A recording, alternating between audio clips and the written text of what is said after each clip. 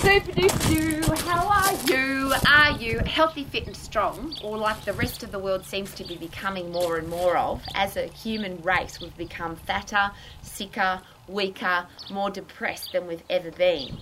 And there's a lot of blame. We blame takeaway food, we blame sugar, we blame soft drinks, we blame the government. There's a whole heap of blame going on. But when do we take responsibility for our own human body?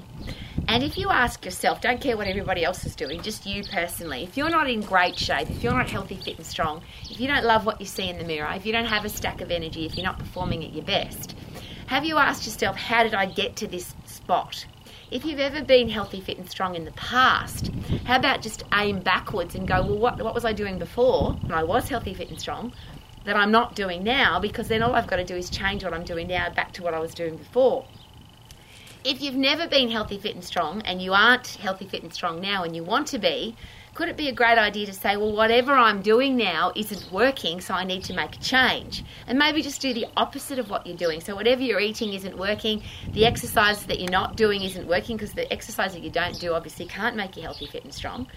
And then there's a really interesting thing to take a look at, because we never used to be a fat world. We used to be lean, we used to be strong, we used to be mentally tough.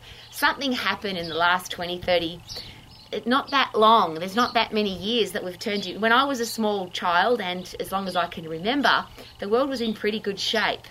We've just gotten fatter and sicker and weaker as we've got older. I love that there's flies and bees out here. It's just such a beautiful day. What we need to do is have a look at take responsibility and have a look at our life.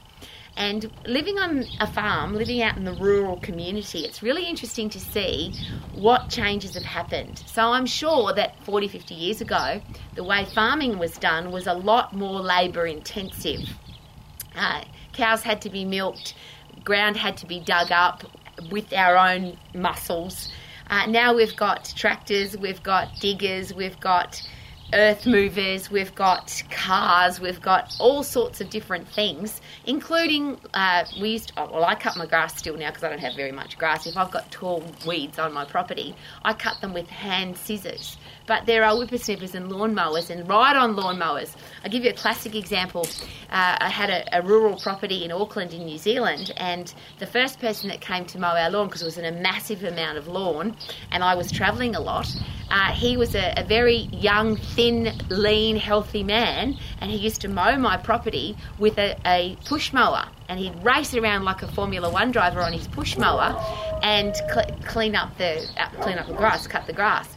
The next guy that became available to do my grass, he had a ride-on mower, and he was a lovely fellow, but he was a very chubby fellow because he just sat on his bum all day mowing the lawn. Same job.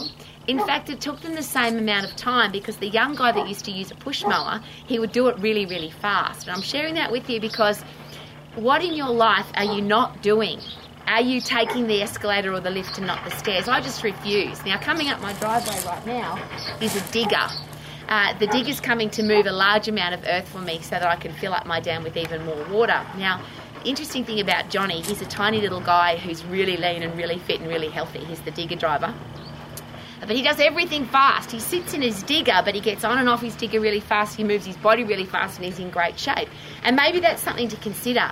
Are you doing things fast or slow? Are you active during the day? There's a thing that we seem not to take into account, is our non-exercise activity, thermogenesis. It's called NEAT, non-exercise activity thermogenesis. So not planned exercise, and there's a thing now called a fit couch potato. So you go to the gym for 30 minutes or an hour every day, and you for that amount of time you do hard exercise, but for the rest of the day you do nothing. And those people end up being not in very good shape, even though they go to the gym every day, and they whinge, moan and complain that they're not healthy, fit and strong.